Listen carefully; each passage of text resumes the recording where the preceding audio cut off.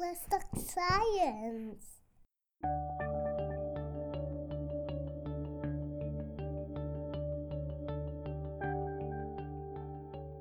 From the University of Groningen, this is Mindwise Podcast, hosted and brought to you by psychology students.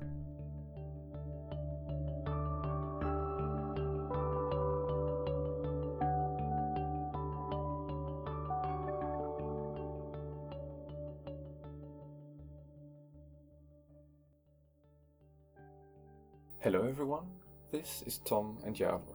Today we are having a talk with Jeremy Berman. Jeremy is specialized in the history of psychology and is a new member of our faculty.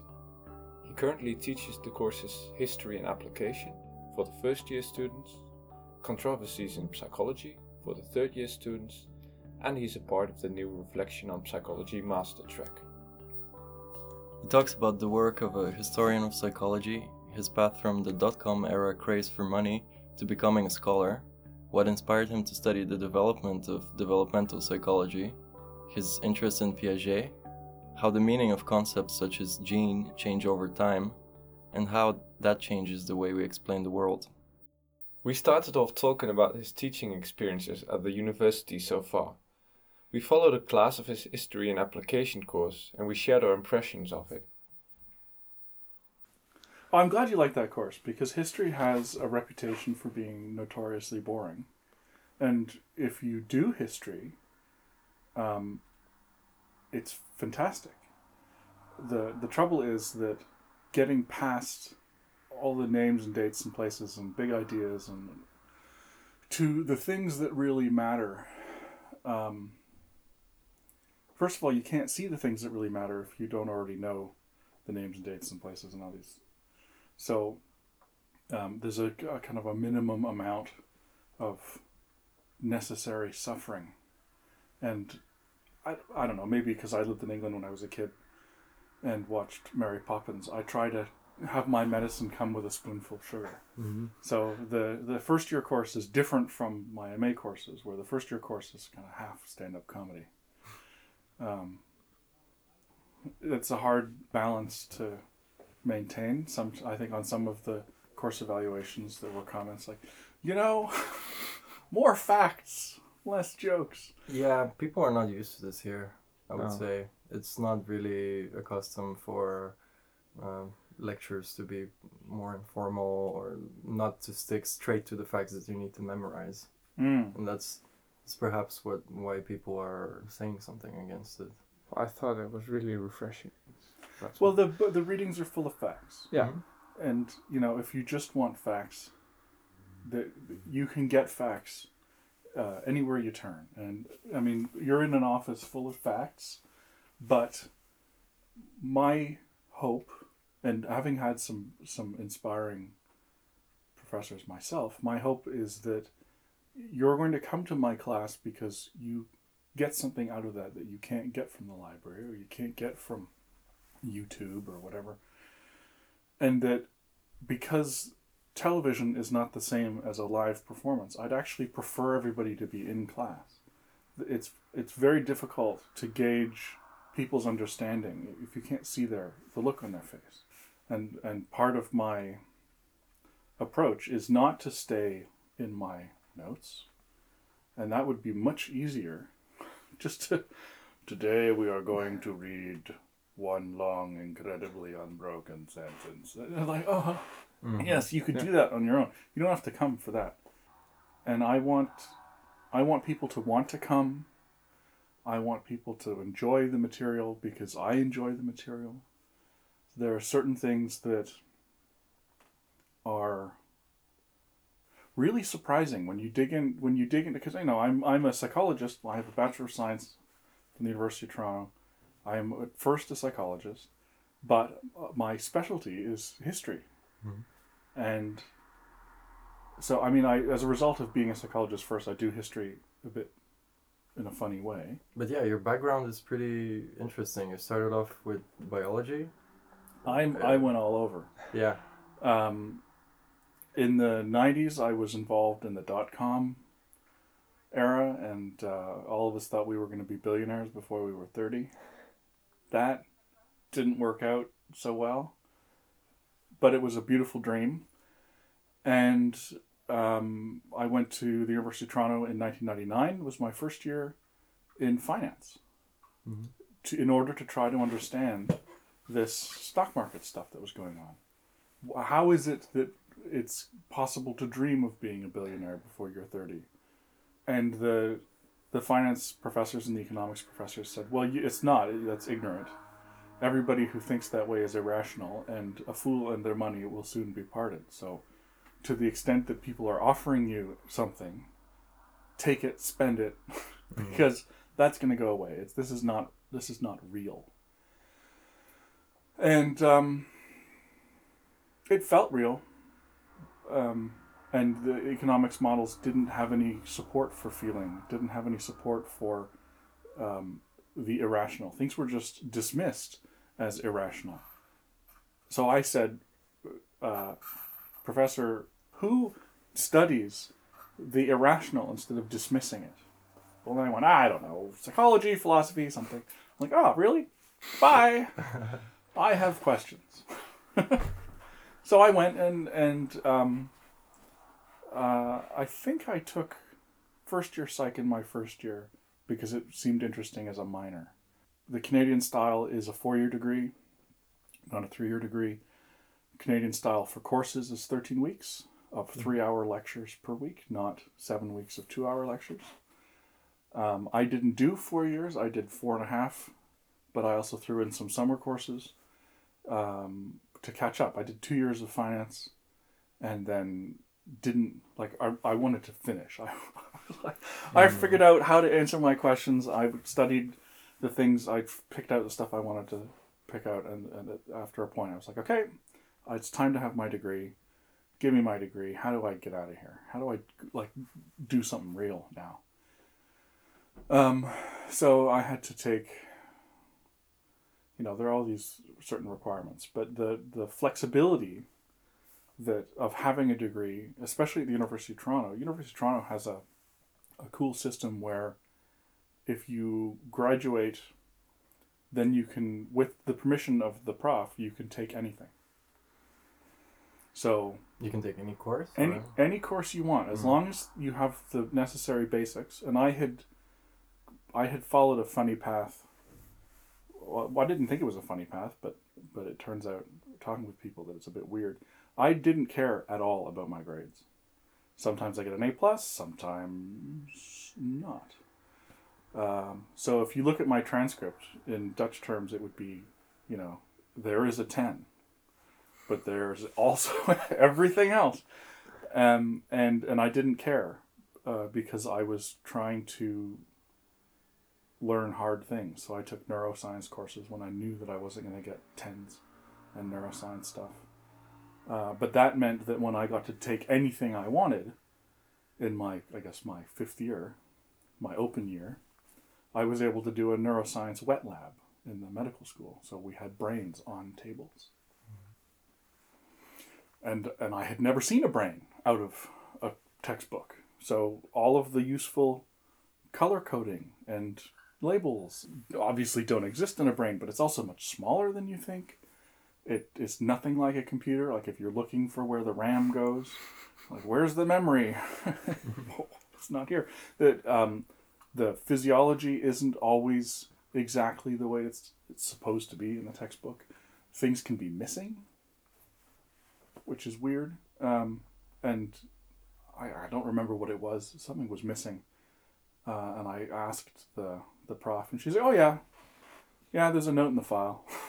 Like, why didn't you tell us before? And we spent 20 minutes trying to figure out how we were wrong. But it was fascinating. And I did another one in biological anthropology, studying apes and teeth. So your true fascination with this academia process happened after you finished the degree. Yeah, I thought I was still on this path to billionaire thing. And that kind of died in 2002 or 2003. The bubble burst, and I did some consulting, and I worked in a couple of different areas. And people used to make fun of me for being academic. That I would be asking questions and wanting to write more than was necessary, and sticking around, not just finishing and leaving. There's something here. Let's look into this. And I wasn't interested in faking up stuff that worked. I wanted to understand things. And that usually is a path to science. The path to history was a bit weird. When that's the goal, ending up as a historian of science is a strange conclusion. But I think the most influential person in that sense was Jan Sapp, who I met. Jan Sapp, who I have all of his books, but this is the one that he had published just before I met him, and this is the one that he used in our course. To the listeners, it's called Genesis, the Evolution of Biology. Sorry, this is radio, not television. I can't just wave a book around. And as part of the open thing at the University of Toronto, I met him and I said, I don't know enough about evolution. I'm a psychologist. I'm not a biologist. And you're teaching the history of evolution, the history of biology. Can I take your course? I have some particular ideas I want to explore. And he said, yeah, come on. You seem interesting. We had a lunch or a breakfast or something. And he kind of, he interrogated me in a very nice way. And the result was that I ended up being able to explore psychological ideas from the perspective of a real historian of biology. Jan is one of the best historians of biology in the world, and to have that in my home university and not take advantage of it would have been totally crazy. But the psychologist whose biology I looked into was Jean Piaget. Mm-hmm. And I had stumbled into Piaget because I audited a grad course, and the prof was talking about meaning, which is sort of one of my main interests. And he said that we'd been talking about Thomas Kuhn, who wrote a very influential book called The Structure of Scientific Revolutions, and the professor said that one of Kuhn's big influence was Jean Piaget, but Piaget's work is all in French, and it's such a shame that nobody speaks French at a high enough level, who's a trained psychologist and who knows about biology and who knows about all these things that Piaget was drawing from. And then he kind of interrupted himself and said, Jeremy! And I was in his lab, I worked in his lab. So we had breakfasts every week for years, and I was part of his team, and I loved that. Being able to be on somebody's team, being in somebody's group is hugely important to really learn what it's actually like to do this. So I started looking at Kuhn from the perspective of him being a kind of Piagetian, and which is actually not a historical thing to do. You don't go looking in history for reasons from the present. You don't go looking. You can go looking to answer questions, but you don't go looking with an agenda in that way. So the first couple of years of my studies of Piaget were agenda driven. I published something about Kuhn and Piaget together, but all of my early stuff, I would write an essay and give it to Jan, and he would literally make it bleed. He had this red pen, and he went through the first page of a 20-page paper, and it would be dripping. And he would hand it back to me and look over the top of his glasses and say, now, do the corrections to the first page, and then make all of the corrections to the rest of it that I can't read because this is killing me. Make those corrections, figure out why this is bleeding, and make it readable. Because no one is going to suffer through this entire piece. And I wanted that. He's a professional writer. His books are Oxford University Press, Cambridge University Press. You don't get higher than that. And he had a Canada Research Chair. This is somebody who, and he's a nice guy, and he's a great mentor. This is the ideal person to model yourself after, right? And I wanted to be like him, but for psychology. And he's an interesting character as a historian too, because he's using historical methods to advance science, which is different from having questions from the present or having an investigation that's driven by the present and looking for the answers in the past. How is it different? Well, it's he knows how the story ends, but his histories aren't constructed in a way that leads you inevitably to that ending. And that's initially when I started exploring the connections between Piaget and Kuhn. I assumed that Piaget influenced Kuhn, and that was the direction. And if you assume that, then you don't look for the reverse. And as it turns out, Kuhn influenced Piaget. Kuhn was a visitor in Geneva. There was a collaboration isn't the right word, but there was an interaction. And there are things in Piaget's work that we don't understand that you can understand better if you read Kuhn, and there are things in Kuhn's work that you can understand if you read Piaget. Piaget has a book about how studying child development gives you insights about the history of science. Nobody knows that book. It was published at the end of it, just actually after his death. It's called Psychogenesis, The History of Science. But that's like, no, philosopher science don't engage with that. We don't think of Piaget. I mean, Piaget is called a genetic epistemologist because that's the term he used. But if you ask anybody, go on the street and say, what's genetic epistemology? First of all, nobody knows what epistemology is. But second, especially not in North America, here my understanding is that epistemology has a larger audience. But the second thing is that genetic means genes to virtually everybody, except Piaget. Mm-hmm. and Piaget's influences. James Mark Baldwin and Darwin used the word genetic, but Darwin is before genes. I mean, that's a bit awkward to say. Genes obviously existed before Darwin. But Darwin didn't have a conception of genes. He had different things. Gemmules was one of them. But he still used the word genetic. And so when you go looking, genetic has a different meaning. And this is fascinating. There's all sorts of words that we use that have different meanings at different times, and different people who use them in different ways. But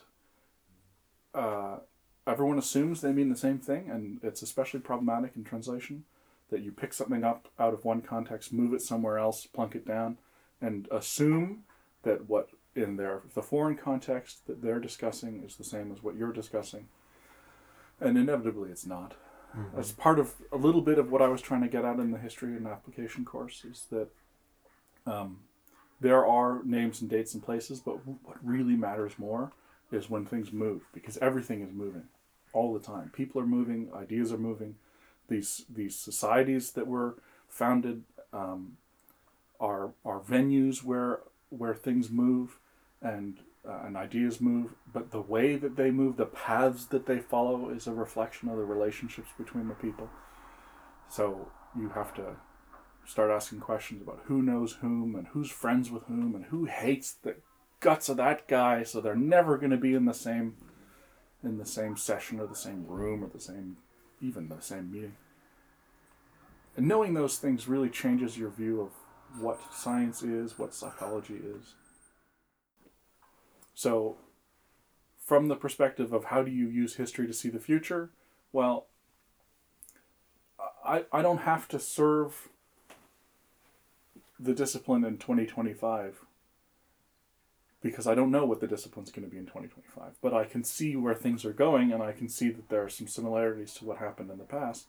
And I can see that if we understand the past, then we have a broader range of possibilities in the future. We have more perspective. We have potentially deeper understanding because the same sources are being used, but they're being used in different ways. Some of Piaget's ideas about biology were totally crazy. from a contemporary point of view. But the point of history is not to judge. The point of history is to understand. You have to step into that world, that foreign place, and see out from that perspective. If you can do that, then you can understand why they said what they said, ideally. And then you're not suffering from the problems of the present. We're in the present. One of my interests is moving things across boundaries, which is where I didn't want to talk about memes, but you said memes, and memes are an example of a boundary object. And the reason I didn't want to talk about memes is because I get in trouble for treating something historically that everybody else seems to treat philosophically. And when you look at the history of memes as a concept, you see that they changed over time, and historians are interested in change. Philosophers are typically more interested in things that don't change. So when I did my little history of memes, showing that they have a really interesting biography, if you adopt the perspective of a meme being a person and tell its life story, remembering that you have adopted that perspective, so I wrote a biography of memes, and because biographies of scientific objects were being talked about at the time, I wrote a biography of an unscientific object. I thought that would be a cool flip, or a nice reversal. And I got some really nice email and more not so nice email from people who didn't read the piece. I think that's definitely my most highly cited article, but if you go and look at what they say, I think more people cited that piece for the reverse reason of what I said. Mm-hmm. That, I've proved that memes are a thing, because by doing a history of memes, I memed memes, and then I charted the course of memes evolving and changing over. No, what? If this weren't radio, I'd be swearing at this point. This is not. Memes are a wonderful method. Memes are a wonderful philosophical method, and if you want to know how to use memes as a method, you read Dan Dennett. But you can't forget that you're using a method. As soon as you say memes are real, and therefore we need to make this marketing campaign more viral, more sticky, more infectious, if you're not speaking metaphorically, you don't know what you're talking about. Mm-hmm. But if it's a method, if you're going to do an epidemiology of ideas rather than a history, then maybe you use a network analysis to do that. Maybe you turn to the tool and do an actor network portrayal of how a concept has moved through a social network over time, how objects, as they shift between contexts, move from one network to another network. Memes are a method, but they're an unscientific object. And psychology in general, it's still kind of frowned upon to use evolutionary reasoning to explain behavior, for example. Or maybe the problem is that we use purely evolutionary, or maybe the criticism is that you use purely evolutionary ways of explaining and not integrating it, but the focus is so much on nurture. Well, it's changing, and there's fashions and there's styles. There are lots of problems with evolutionary psychology. One of them is that it's theoretical psychology, but they seem not to know that. Mm-hmm. It's probably the most popular kind of theoretical psychology. Yeah, it's interdisciplinary by nature. You have to. That's a wrong way to put it. Interdisciplinary by nature is the wrong way to put it. It's by definition it's interdisciplinary. It's an intersection between evolution and psychology. And what Jan Sapp told me about interdisciplinarity is that it's harder than being a specialist because you have to know both sides equally as well. And ideally, because you're going to get criticized from both sides, you have to know both sides better than the specialists. So now you've got, good luck, double the work just to be the same. And which means that evolutionary psychologists have to be keeping up with what's going on in evolution. And what's going on in evolution doesn't look like evolutionary psychology anymore. All of these stories that are told about, imagine humanity in the savannah because we are anatomically modern humans. There are fossils that show anatomically modern humans tens of thousands of years ago. If that's the case, and our biology is the same, then can't we tell ourselves a believable story about how we, being anatomically modern, would live 30,000 years ago? And now we can treat that situation as if it were identical with the contemporary. And the only way you can do that is if you disregard development. Mm-hmm. Never mind the fact that the context is going to be different. You certainly have to disregard development. And development implies an interaction with context. People say that Piaget ignored the context. People say that Piaget ignored the social. It's just wrong. Yeah. He one of his chairs that he occupied was a professorship of sociology. He has a book called Sociological Studies. It's not correct.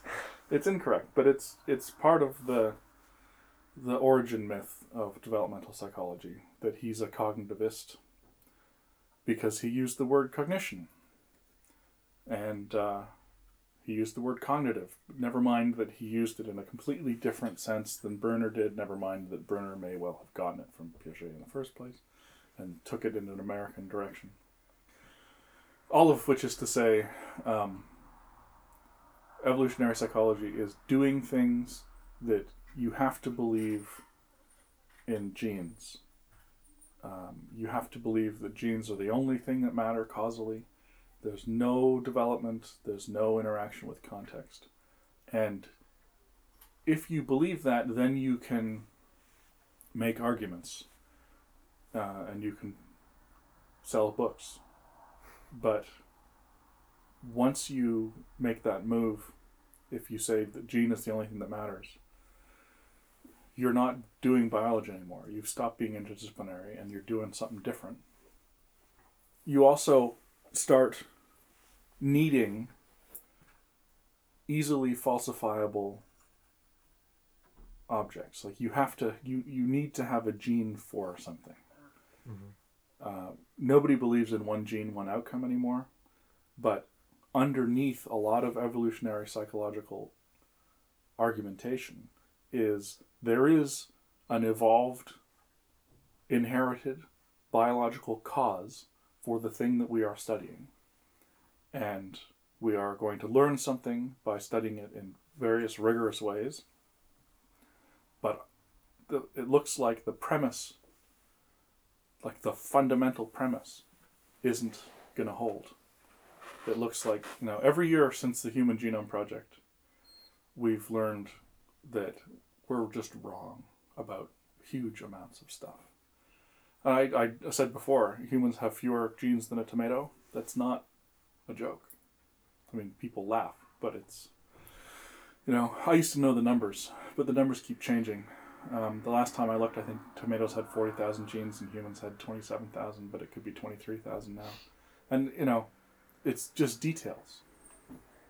You gave a very good example with how you can see in the change of the idea of a vampire, how also the society was changing. How would you say the vampires would change now at the moment? Well, the vampire, that was something that I had hoped would make complicated ideas more accessible. And it's something that I've been kicking around it's a project I've been developing for almost 10 years. And it didn't work. I mean, the project is going to work. once I've finished writing it, once I finally find some time to finish writing it will be publishable and it'll be very interesting. But as a pedagogical tool, it didn't work as well as I had hoped. Using something from history in order to show something of the present that looks like it has nothing to do whatsoever with this thing from history. I can't even explain it now. It's just how the amount of email that I got, people saying, what was the connection between vampires and hypnotism and mesmerism and willpower and that was the point. The point is that there isn't a connection today, but there used to be It was more that the vampires changed with society as society changed. Well, I'm glad that somebody got that out of the, because that was one of the quite big, clear. But that was one of the big points, and that's a big. It was supposed to be a revelatory, so what moment where my hope was to see 400 faces go, oh, and what I got instead was, huh? So that was a bit of a disappointment, but I'll shelve that piece of the course next year. I'll write up the article and then I'll assign the article and then we'll talk about it and it'll be much clearer. But the point is that that history doesn't have to be names and dates and places. History can be cool stuff. History can be tools for thinking about how things are and how they used to be, how they could be. Part of what I like about the program here in Groningen is the Reflecting on Psychology graduate program is run by the Theory and History of Psychology group, which first of all is awesome because there are not so many history and theory or theory and history groups. There are 3 graduate programs in the world. 2 of them are in Canada. I come from one of them. And so by default, Groningen is the best in Europe. By default, the best on this side of the Atlantic. And because there's nobody else really on this side of the Pacific also, you go the other way. Where there are other historians of psychology doing work or theorists of psychology doing work, it's not usually done as a reflection on psychology. Sometimes it's a critique of psychology. Sometimes it can be a deconstruction of contemporary work, and that can get nasty when there isn't an attendant reconstruction. And I mean, that's one of the challenges that we have is that for psychologists who use history as a method, the goal is to contribute to the discipline, not tear the discipline down. Well, it's not a house that we live in that historians are running around bashing holes in walls. People worried about their entire institution falling on them. That's not what we do. Well, some people do that, but I don't think that says anything about history. I think it says something about them. This podcast was a production of Mindwise for the Department of Psychology at the University of Groningen.